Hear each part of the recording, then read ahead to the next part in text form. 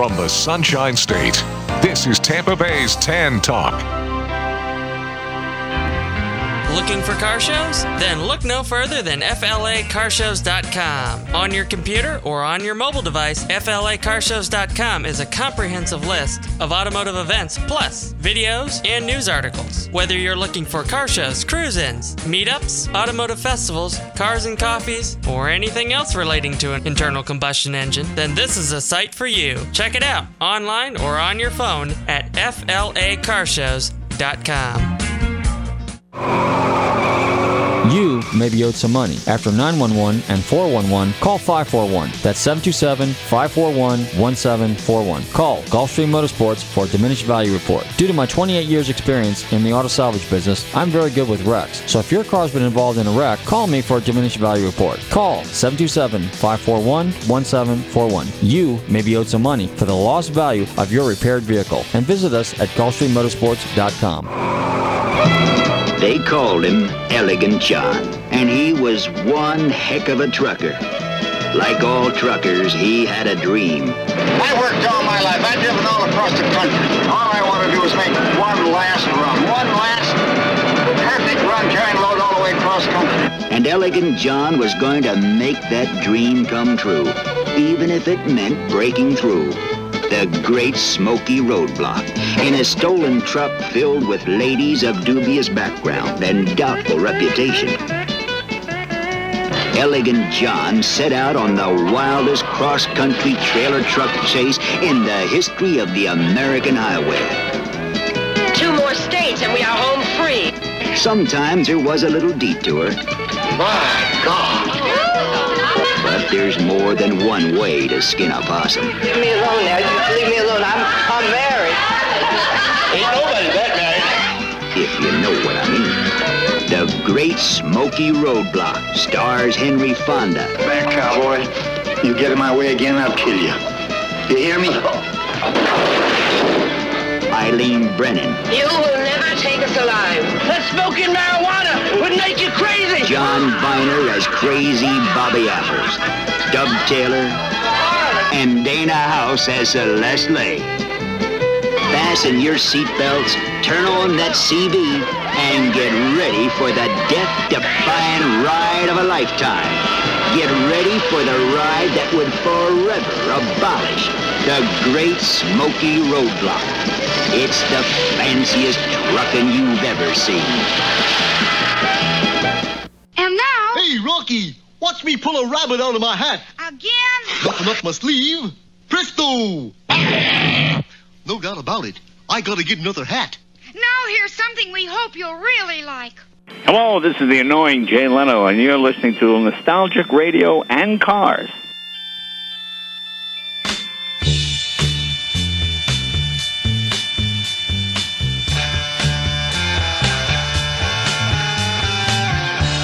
Okay, listeners, welcome. You're tuned in to Nostalgic Radio and Cars, and I'm your show host, Robert. Run your computers and Google TanTalk1340.com, and you can see us live here in the studios in downtown Clearwater. Don't forget to check out our website, GulfstreamMotorsports.com, where you can find out all about us. And if you've missed any of our past shows, don't forget to check out Nostalgic Radio and Cars, the archive page. Good evening, Bobby. How are you? I'm doing well. How about yourself? Pretty good, pretty good. NostalgicRadioCars.com. That's right. Well, pretty nice little website. Yeah. Well, now, the first thing I want to tell everybody is that Jay Leno will be appearing in Clearwater this coming Thursday at the Ruth Ackert Hall. So our good friend will be here, but you're working and I'm working. So yeah, busy people. And then, so if you get a chance, I think there are still some tickets available. And I think next week he's going to be in Tampa. Bobby, why don't you check that real quick? Because I think he's doing a couple dates here in Florida. Is it Hard Rock? A couple of Florididia dates. Anyway, okay, so what's going on here the next couple of weeks? Well, obviously we've got a number of the local car shows and stuff like that. This weekend is in Naples is Cars on the 5th. I think there's an auction down there. I may go down there. This past weekend I was at in Miami, and I was at the Motor Car Cavalcade, and that was pretty spectacular. I don't think people in Adventura like to be called Miami. I don't know, but Adventura. Excuse me. It's kind of like, I think it's kind of like Nona and Orlando. Oh, really? And the funny part is, Lake Nona is most definitely within the city limits of Orlando. But just saying, I don't know those people down there, but I'm just saying. Well, now it's interesting that you mentioned that, because I remember I was talking to some people, and when they were on the stage, they put a lot of emphasis on, is it Aventura? Is that what you called Aventura. it? Yeah. And and I guess Turnberry, is that a community there as well, or is that... I'm not sure how that... But it was at the country club. Okay, so. That's what it is. Okay, so it was the JW Marriott Turnberry, if I'm correct on it.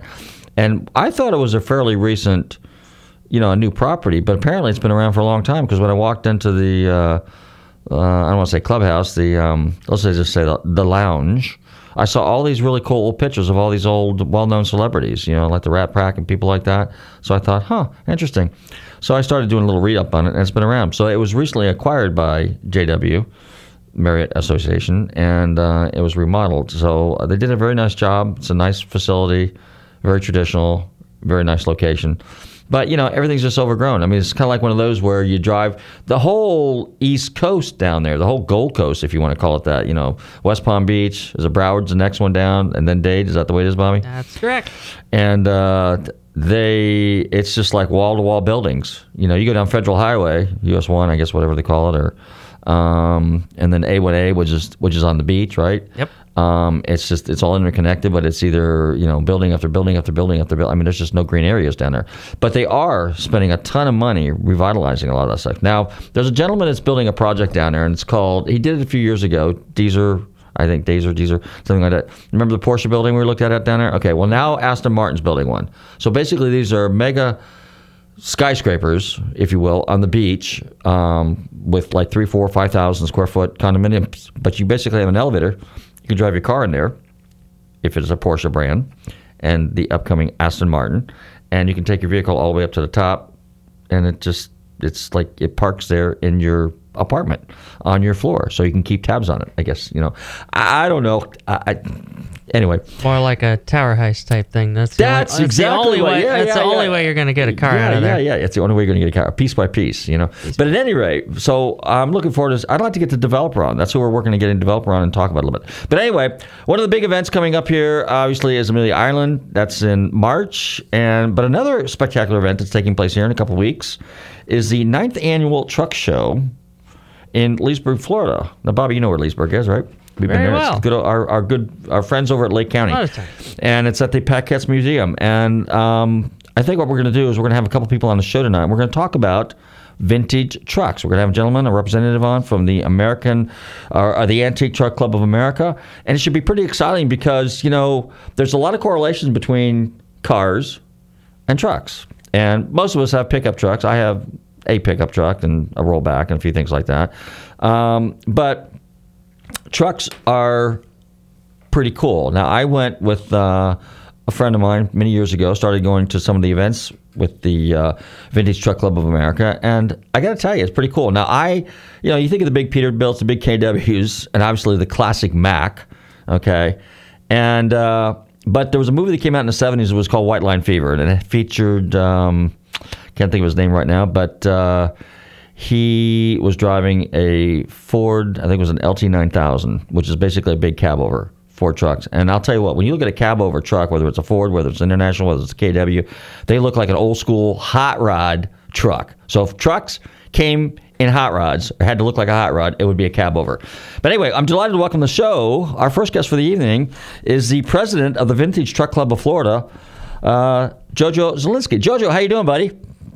Good evening. Hello. How are you? Well, thanks for hanging out with us here a little bit. I was just talking about cab overs and how they kind of, to me, look like potential hot rod trucks. So, but you tell us a little bit about the Vintage Truck Club of Florida. Vintage Trucks of Florida is a local chapter of the National Antique Truck Club of America.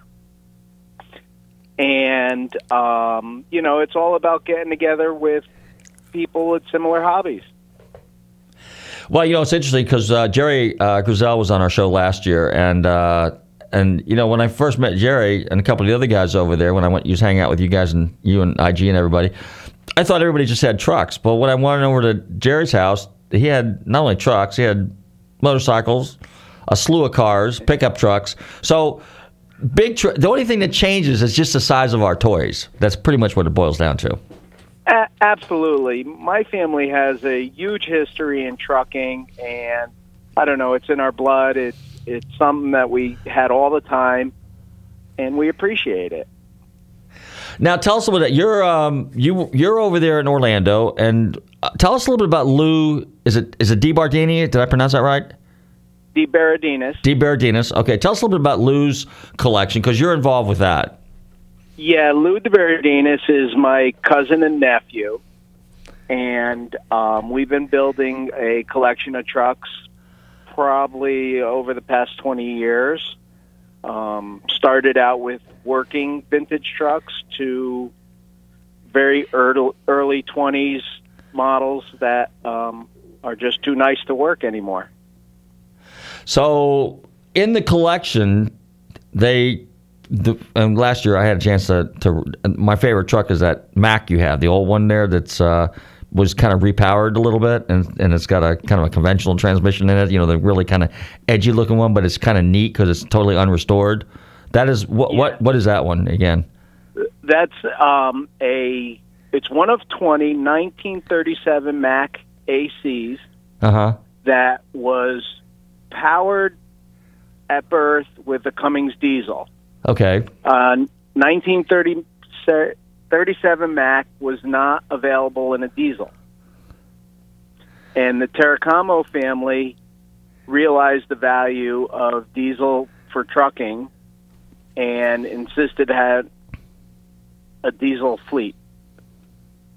And this is one of 20 trucks left that's unrestored. Okay. Now, take us through the process. So a lot of my listeners are car guys, and we know about unrestored cars, survivor cars, and slightly modified cars. So how does that translate into the truck world? Well, I think it's very similar. It's the same passion. There's different levels of restoration from a perfect original, how it was born, to survivors like this one, and everything in between. So if I recall my history, I'm trying to think, and I will probably have Doug come on in a little bit here, and so he'll share some stories too about the history of the trucks. But if I remember correctly, the story was that Cummins put somebody, either he put the motor in a Packard or some sort of relationship there, and then he drove a diesel, a Cummins-powered Packard, if I remember my history right, across the country to emphasize how reliable that the diesel engine is and can be, and you know, in the trucking world or in the transportation world, because I think before that, a lot of the trucks ran on petrol engines, right? I mean, diesel engines weren't really used that much. Gasoline was the power choice or fuel choice originally, and it wasn't until the refinement of the motors and being able to handle the compression of the diesel for ignition that they became more popular. Okay. Now, one of the trucks that you have over there, which is one I know IG's favorite, is the Brockway. Tell us a little bit about the Brockway and a little history on Brockway. Well, I may be not so versed, but Brockway started out a family business building cabinets and like carriages, carpenters, basically. And they've evolved into the trucking industry, manufacturing early trucks back in the early 1900s. And I could be wrong, and Doug could probably correct me, but it might even be earlier than Mack trucks. And over the years, they produced trucks. And in about 1956, Mack bought out Brockway Trucks and let it run independently up until 77 when they closed the doors. Oh, really? So Mack owned them then? Mack owned them from 56 to 77. Oh, interesting. Tell us about some of the other collect trucks in your collection over there? Because the thing about the trucks is what impressed me is trucks are big, the parts are big, and they're heavy. And the amount of time that it takes to restore those, let's say versus a car, I mean, you have to put just as much effort and research into making sure you've got the correct period parts for these vehicles, as well as reassemble them the way they were. In some cases, most of the time, like yours, were better than where they rolled off the showroom floor. Thank you.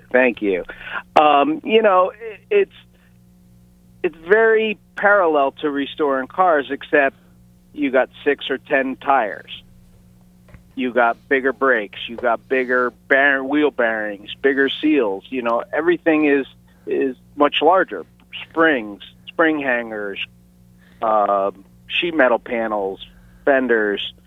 It's very parallel, but greater, like you said, larger, harder. Excuse me.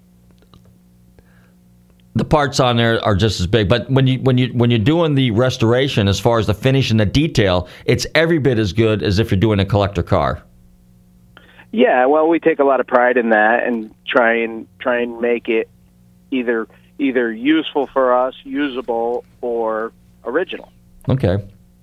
I think we have Doug Maney on the phone. I'm going to go ahead and introduce Doug. Doug is the director of the Antique Truck Club of America, and he's also the curator at the Mack Truck Historical Museum.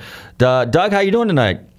I am doing fine. How about you? Pretty good. I was picking Jojo's brain, and we were talking a little bit about vintage trucks, and he said, well, when Doug gets on, he can probably share a little bit more light on some of the historical aspects of it. But since we're talking about Max, and I was talking about this one that they have over there, I think it was a 1937 AC, if I'm correct on it. Okay, and it's got a Paracamo truck. Yeah, that I got to drive that just around the property in the back, and I fell in love with that. I just thought that was just a really cool. That's my style of truck. It's original, unrestored. But what was interesting about it, the fact that it was repowered, but done back then. So take us a little bit through the history of Mack Truck, the inception and their evolution and where they are today. Oh, my. In one sentence. No, I'm just kidding. Yeah, that's impossible. Just a note on that Terracamo truck. That is a phenomenal piece. I am so happy that those folks got that truck and have preserved it to what it is, rather than completely redoing the whole thing and making it one of those showpieces. It is a showpiece the way it is. It can only be original once. Well, that's what struck me about that, because they have one that is restored and is a stunning truck. But that one that we're talking about, the Terragamo truck, that is just the way it is. It's fine. It was on display in the Mack Museum for a year or so in its current condition, and it just it was a tour stopper, that's for sure. So, all right, real quick, where is the Mack Museum? Where's it located for our listeners? Downtown Pennsylvania. It is right now closed because of all the situation going on, and we're taking the opportunity to do some renovations and such while travel restrictions and all that good things. Okay. The history of Mack. Officially, the Mack brothers, Jack and Gus, started building vehicles officially in 1900. Really? And yes, and prior to that, tried steam, tried some electric. Just weren't real happy with the turnout of those vehicles, and settled on the internal combustion engine. And in 1900, completed the first bus. They built buses specifically till 1905, when they relocated from Brooklyn, New York to Allentown, Pennsylvania, and expanded their line into trucks. From that point on, they focused on buses and trucks, up through expanding, of course, the size of vehicles. The war efforts, World War I, World War II, really boosted their business because of the support of the services, and on up through. Of course, diesel introduction. I heard you talking about that in the 37. Those Terracamo trucks were built without engines and delivered to Terracamo without engines. Terracamo put the Cummins engines in those trucks. So that's an amazing story in itself. But then on up through, of course, the expansion of trucking. Mack really led the way for many, many, many years with the introduction of the B-Series trucks, the Thermodyne diesel engine, the R-Series trucks, the Maxodyne engine concept. Just an incredible company through the years. There's so many patents and so many industry standards that we use today that were invented by Mack that just get completely overlooked because they're just the norm. Mack trucks and their diesels. I was mentioning to Jojo a minute ago. If I remember the story, and I'm not. I want to understand how many different types. Now, Mercedes had a diesel back in the day because obviously the diesel was developed by Mr. Diesel.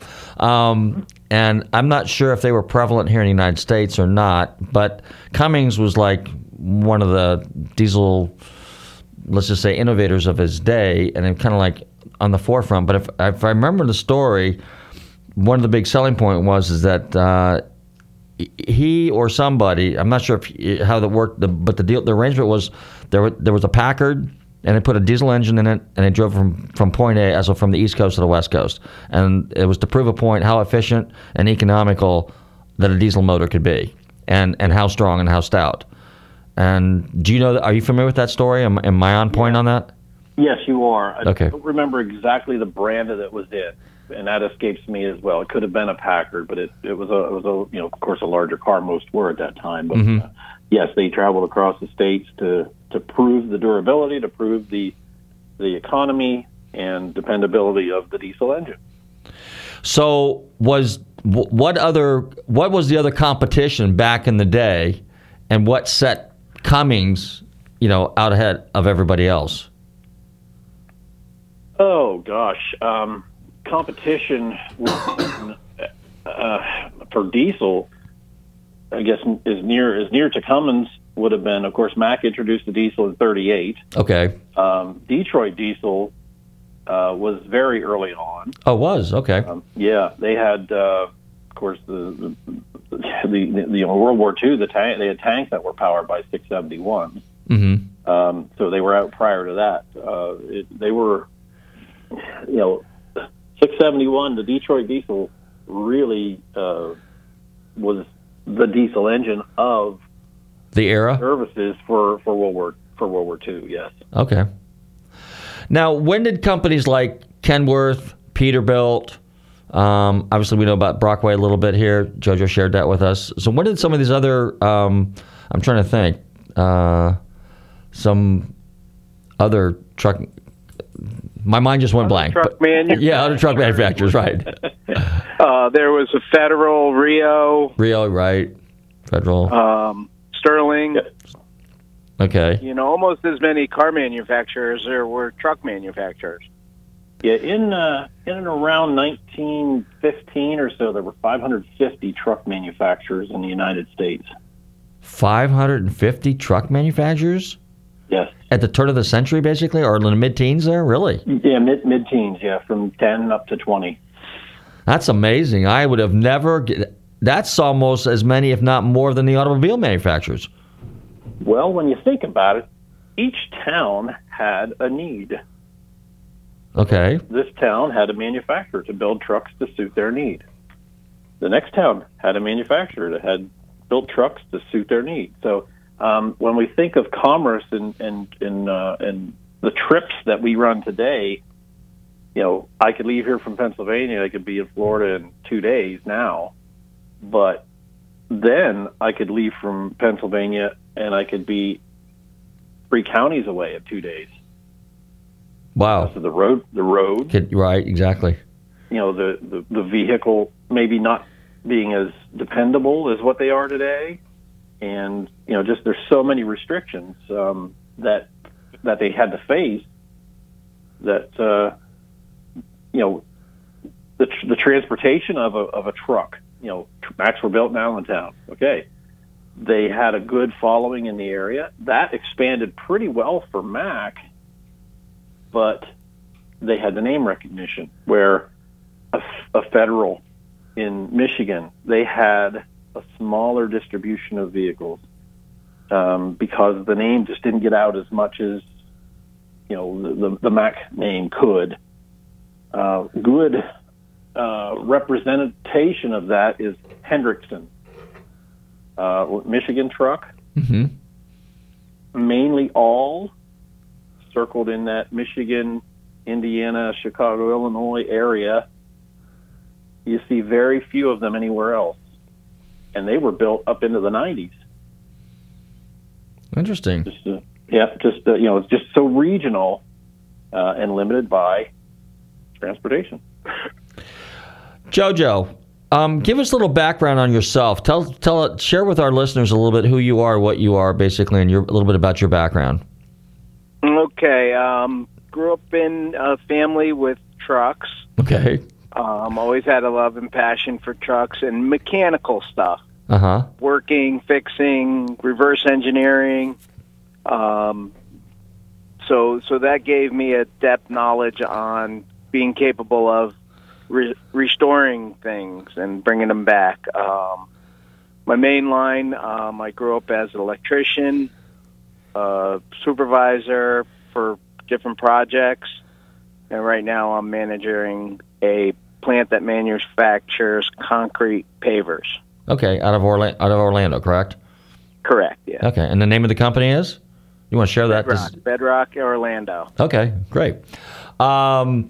So your passion then for these trucks, is there anything, because not only do you have those classic and vintage trucks there, but doesn't Lou's son also, he's got a heavy haul company there too, so basically you got giant semis that move some interesting stuff around the state of Florida?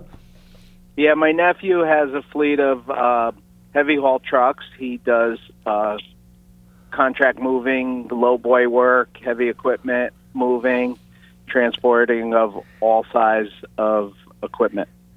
Now, do I understand that at one point you guys were tasked with the opportunity to move something for NASA? Did I understand that correctly? I heard. Is that a rumor? There's a story there? Well, yeah, there was a move last year about this time of some equipment at the Space Center. Okay. And that's all you can say because it's... yeah. Right, I got you. Okay. Well, no, because what we're trying to do is we want people to understand that, the trucking industry, and you guys that are collector guys are actually, many of you are in the business. So no different than us car guys, junkyard guys or dealers or whatever. A lot of us, we're collectors as well. So we're passionate. We're into the cars through and through. Just like you guys might be in the trucking industry or some aspects of manufacturing where trucks are required, but you're also into the collector side of it as well. Correct. Yeah. Okay. Doug, give us a little background on yourself. I grew up central Pennsylvania where if you didn't do something truck related, you were out of work. Oh, really? Yeah. I grew up around, and then my brother had a body shop and then went into rebuilding some trucks, and I was right along with that. He started trucking then, helped out with that some. Realized I didn't want to do that the rest of my life. Hit college and then went to a company that manufactured frame rails and suspension components for trucks and pickups and heavy vehicles. And then ended up with an insurance company as a heavy equipment appraiser. And 6 years ago, I became curator of the Mack Trucks Historical Museum. Okay. Now, tell us a little bit let's talk a little bit about parts, because Jojo can chime in on this one too. So when we think of a car, or Ford truck, an F-250 or something like that, it rolls down the Ford assembly line. Pretty much everything's Ford. And in the old days, Henry Ford's belief was, I'm not outsourcing. I will have everything done internally. I own all the manufacturers, all the peripheral components are all made by and owned by a Ford Motor Company conglomerate or affiliate. At any rate, but trucks are different. Trucks are made, if I understand correctly, there's a company that makes rear ends, there's a company that makes frame rails. It's almost like it's a la carte. So take us through the process of how a truck is built. Okay, say a Peterbilt or a Kenworth would be a component truck. Okay. They don't make the engines, they don't make the transmissions, they don't make the rear ends. They basically make a cab, hood, fenders, and then they build on that. So, of course, that comes with a frame, but then you can source out your rear ends, your rear end sizes, your suspension, air ride, spring ride. There's even torsion bar ride. Not anymore. Then your size of your front end. So you kind of build things. You got to spec it out. Your wheel size, your tire size. That leads to transmission, 5-speed, 8-speed, 10-speed, 13-speed, 18-speed, 20-speed. Wow. And even sometimes they put combinations of transmissions in there. And then that leads you to finally the motor, which at one time there were many manufacturers of diesel engines that from a Cummins to a Detroit to a Caterpillar. There was Deutz, Buda, Doug, you can help me on this? Mercedes, you're done. Volvo, Mack, or no, MAN. Diesel, yeah, not in this country, but in other parts of the world. Right. So those were component trucks. On the other hand, Mack was the Ford of trucks. They made the motor, they made the transmission, they made the rear ends, and their own suspension as well.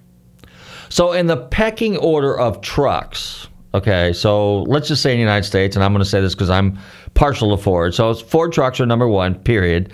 And then, some people might argue Dodge because of the Cummins, and then, Chevrolet because of that Japanese or Chinese-made Duramax, whatever they put in that thing. They're a slacker, what we call it. But anyway, so in the truck world, is Mack like the truck? Would you say? Around our shop, it's our preferred truck to have. Okay. Because you see, and then here's the thing. Another question I have: I see a Peterbilt and a Kenworth going down the road. They almost look identical. I can't tell them apart until I see the grill. Are they the same? See, in other words, in the automobile industry, there's a lot of consolidation going on. And there's the same thing going on in the parts end of it, okay? So now we don't even know who's what, where, and when. And they're just reaching out here in a bin, grabbing this, throw it in the air, and to grab this one, we'll throw it over there. And then, it's kind of confusing because the consumer doesn't really know. Those of us in the industry, as hobbyists or as mechanics or dealers or whatever, or appraisers, we kind of know what's going on a little bit. But for the purposes of this show and for the listeners, how does it basically work is there a lot of consolidation going on, Doug, in the trucking industry? There is certainly an increasing consolidation, absolutely. The PACCAR companies, Kenworth and Peterbilt, yes, they share a lot of information between the two brands, share a lot of parts between the two brands. I call them, generic trucks. They're component trucks. The other component trucks are it's changed over the past 10 years because of the elimination of Caterpillar diesel engines available to the truck manufacturers. Left Cummins as the independent supplier. So Cummins is the predominant supplier of truck engines? If you don't want a brand specific, so if you get a Peterbilt or a PACCAR, you're getting a choice, I think now, of their PACCAR engine. I don't know that they're even adding Cummins anymore. Really? A Freightliner, Western Star, is basically the Detroit diesel engine. So they've become their own supplier of power because they don't share it with the other manufacturers now. Mac had always been Mac Power. Mac balanced design, the engine, transmission, rears, designed and built to work together. In 2001, Volvo bought Renault. Renault was the main shareholder of Mac, and really purchase kind of changed into making the Volvo powertrain and Mac powertrain, based on the same block engine basics. Now, through the years, has eliminated transmissions. So now you have the M-Drive, I-Shift, Mac transmission, Volvo transmission. Rears have remained unchanged, but I'm sure that's going to be a matter of time. So yes, there is absolutely consolidation going into the truck industry, for better or worse. Okay. Jojo, you mentioned 8-speed, 10-speed, 13-speed, 18-speed, 20-speed. Tell me under what I get it a little bit, but when you go from like a 13 to 18 to 20, does this have to do with the weight of the loads? Is that why we need that many gears? I mean, when you think about shifting 20 gears. You don't necessarily use them all the time. Okay. I'm thinking you're pretty busy. Yes, but there is that rule of thumb you need. Rule of thumb is, more gears is typically better. Okay, so wait a minute. Before you go any further, you're the driver, you're the trucker, and you're in traffic, and you got all these gears you got to deal with. When do you use all these gears, or is it mostly when you're out on the road? Well, again, it depends on your load, what you're doing, where you are. On a hill, you'll use more gears than on a downslope. You can skip a few and just use what you need. But, going uphill with a heavy load, it's always good to have a close gear. Okay, so because I had an old F700 that had a 2-speed in it, and I had a split thing. I'd have to shift 1, 2, 3, but in between I'd be pulling up on this little lever. It's been a while. I can't remember exactly, but it was something like that. So, yep. Is that kind of the way it works with you? So it's basically like it's not really 20 gears. It's like 10, but you split it because you pull up on the lever and it has gear. You would have five, okay. And then you.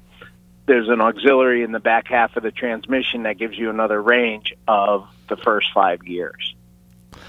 Give us an idea. Now, does the difference in transmissions, does this affect the mileage, good or bad? Is there an advantage there to having more gears, less gears? It depends on your horsepower and where you're running. If you're running in the mountains, more gears is better because you don't lose the momentum going up a hill to grab the next gear. If you're flat like you're in Florida, okay, you probably don't need that wide selection. Doug, tell us about the automatics. A lot of truckers don't like them, but some do. I mean, a traditional trucker doesn't like them. That's so I'm told. But what's the real deal on the automatics? Well, they're auto. These new ones are auto shift. They're a manual transmission that shifts itself. Oh, really? Yes. Like hydraulic, like on like air shift, like on a motorcycle or something like that. Yeah, air controlled. Okay. Electronic over air controlled, essentially. I've driven some of the new Macs, the M-Drive transmission. As much as I want to hate it, it really does work well. Okay. In a new truck. I'm not going to say down the road. It's a computerized thing. I'm not a fan of anything computerized. Okay. But they do work well. What I've witnessed through the years is with the driver situation that we have going on over the past 15 or 20 years, where people are not learning how to drive a standard shift as their first vehicle. When they're 13 years old. Like we did when we were kids? Yes. 3 pedals? Yeah. So now you have people going through truck driving schools that have never driven a standard shift vehicle. I can't believe that. Are you serious? Yeah. And then, oh yeah. Oh, God. And then you would take them out and you would put them in a 13 speed or whatever and say, there you go. So the auto shift, what I have witnessed was it knows when to use the clutch, when not to use the clutch. It doesn't slip the clutch. It is easy on the drive line, so it's not dumping the clutch, and breaking U-joints and twisting drive shafts. It's Torque not management. Yep, it's not messing with the clutch. It's really preserving the drive line for the owner of the truck by a driver who doesn't know the physics of a standard. Who probably shouldn't be driving a semi in the first place. I didn't say that. I know I did. I can do that. All right. What kind of mileage do these trucks get? The standard shift versus the automatic? Typically, we had trucks side by side, same model, same motor, doing the same job, and I was seeing 3 and 4 miles to the gallon on the automatic and 4 and 5 on the standard. Per mile? Consumption. Per mile. Wow. Okay, so is there anything you can do to increase the mileage? I mean, people don't realize this, because United States of America runs on trucking. Okay, I mean, everything is moved. I mean, we have rail, but it's not used efficiently like I think it should be. But trucks are out there. So almost all the products that we use, the clothes that I'm wearing, the shoes, my pen, my pencil, the mic, the radio, the computer, everything is brought in someplace via truck. So people don't realize that these trucks are on the road. And what's an average truck get? 1 million miles or more before an engine tear down? Something like that? Definitely 500,000. 500,000, and you're rolling along at between 3 and 5 miles per gallon. Well, that's on the inner city. My particular trucks that I experience. There are other ones that are closer to 9 and 10. Oh, really? Yeah. Over the road trucks, they're getting 7, 8, 9, pushing 10 miles a gallon. I'm going to throw this one at you. Comment on the DEF. No comment. No comment? Okay. So is EPA messing with the trucking industry as far as performance engines? And did that have anything to do with CAT saying, screw you, we're not building truck motors anymore? Definitely. I'll give you a little tale. Okay. My brother has triaxle dumps in central Pennsylvania. He bought a new one in the fall of 15 or something like that. In May of 15, it went to the dealership because of the little light on the dash saying it needed service. Went in May. Now this dealer, he's in rural central Pennsylvania, so the dealer's an hour away. So back and forth to go pick it up. He would get back on Interstate 80 and the light would come back on. Take it back to the dealer. So after 5 months of back and forth, the truck payments being due, the truck worked 3 weeks in that 5 months. Oh. All because of emissions controls that were never really perfected until they were put on the market. The payment, like I said, the payment was due, the insurance was due, and that truck isn't working. I think the bill came to $11,000 that he had to pay because it wasn't covered by warranty. And the ultimate decision was made that was wrong with that truck. They finally found the sensor that was malfunctioning. That was $176.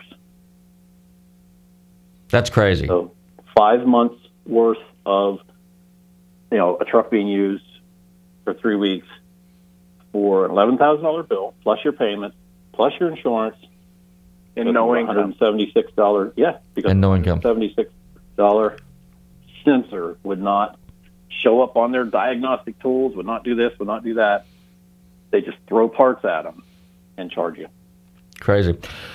JJ, IG talks about this company in Atlanta or someplace in Georgia there that does something with chassis. They do something where you can retrofit, but now supposedly the government stepped in and stopped them from doing that so that you could basically retrofit an older motor into an older chassis so that you could basically bypass some of the CPA emissions nonsense. Do you know what I'm talking about? Glider kits. Glider kits, that's it, yeah. Brand new truck with no motor, and then you put the motor in after. Right. And you were able to get a pre-emissions motor and serial number and put it in that truck and have basically a new truck with an old drivetrain. So now they put the kibosh to that. You can't do that. Yeah, as far as I know, that's all done. All right. Now, we got about 6 or 7 minutes left. So what I want to do real quick is I want, before we lead into the truck show this weekend, or in a couple of weeks here on February 17th, 18th, and 19th, Doug, tell us a little bit about the museum and what people could expect to find there when they go up there, about the Mac Museum. It's Mac history all in one place. We have our... the main thing that we do is support people with information. We have chassis build records that go back to 1900. We have millions of photographs. We have documentation on every model Mac that was built. Website, MacTrucksHistoricalMuseum.org. If you have a request for information, contact us through that website, and we get you information. Okay. When we're open, we have 30-some trucks on display. And like I said, right now we're going through renovations. We are updating. And when we do reopen, it's going to be really cool. Okay. And then tell us about the Antique Truck Club of America, how people can find out more about that and what that entails briefly. AntiqueTruckClub.org. We were formed in 1971. We have our national meet in Macungie, Pennsylvania every year, which is the greatest antique truck show on earth. This past year, in 2021, we had 935 antique trucks on the field. Antique truck flea market that is to die for. It's an antique truck family that gets together every year for their family reunion, and it is just a magical place. That nickname, the greatest antique truck show on earth, did not come from us. We didn't create that. It was given to us by a person from Australia who has traveled to different shows around the world, and he said as long as he can make that show, he will never miss it. Wow. Super. All right, JJ, tell us about the 9th annual truck show in Leesburg. Give us all the details. Okay, 9th annual truck show will be coming up shortly. The biggest thing I need to say, all trucks. Just because we are the Vintage Trucks of Florida doesn't mean we want old trucks. It's for all trucks.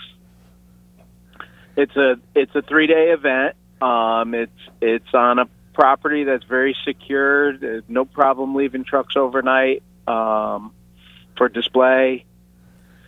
Again, it's a great event and looking to grow it and expand. How many trucks do you figure you're going to have there this year? Hopefully we have well over 100. We broke 100 last year. We had 101 trucks last year in 2021. Okay. And we look to increase that number again. Okay. And then tell us about some of the events that go on there. Now, I know there's a swap meet, for example, right? There's a swap meet there. And then, of course, the big museum. Tell us about that. Yeah. At the location of the show has the Paquette Farmall Tractor Museum, International Farmall Tractor Museum. Probably 300 or more pieces of international tractor history.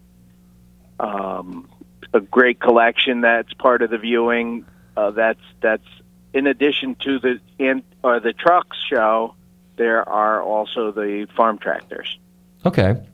Last year, I know that because it's around a lake, there was some fire trucks there, which was kind of fun for the kids, and they actually do they basically run the hoses in the lake. Muster. Yeah, they pump out of the lake and spray the water. It's a great event for firemen for practice to show what they're capable of. We may not have as many fire trucks this year as we did last year because they're having their national convention the week after in Kissimmee. But we should have some fire trucks as well. Okay. And then there's going to be plenty of food, concessions, and things like that. So there's plenty of places to park, so everybody should be okay there, right? Yes. And we invite all trucks. Okay.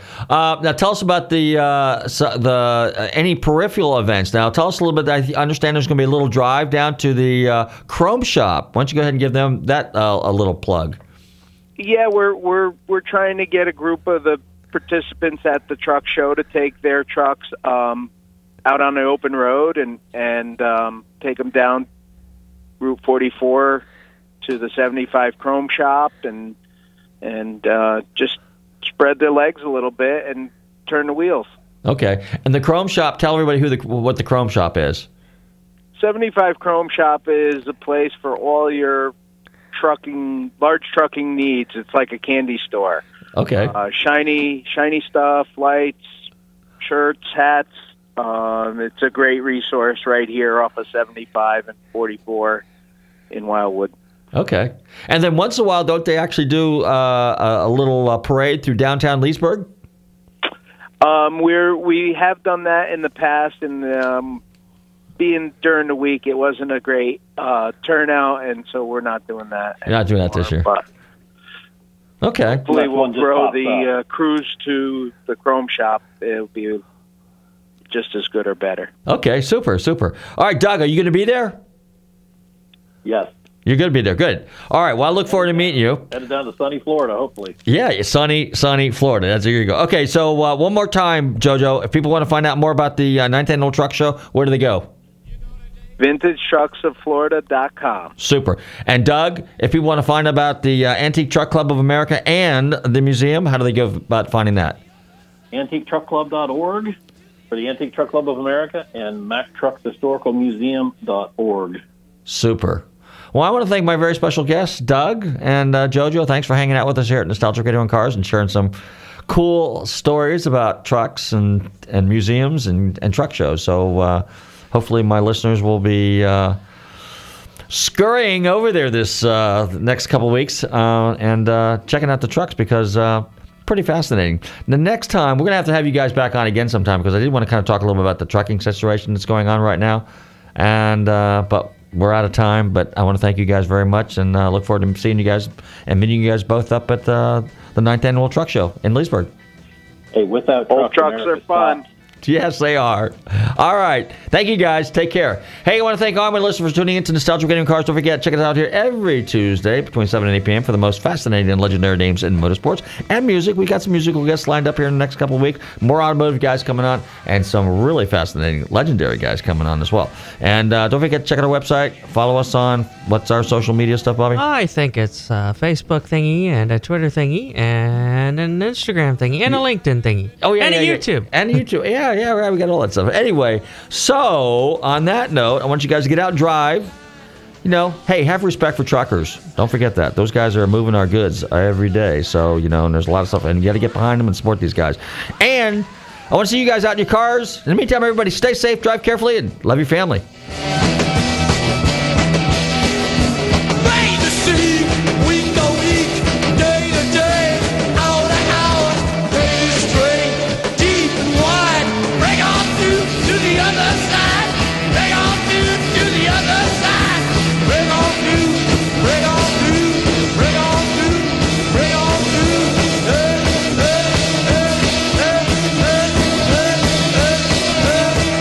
WTAN, Clearwater. FM 106.1. WDCF, Dade City. FM 102.3. WZHR, Zephyr Hills. FM 104.3. Listen.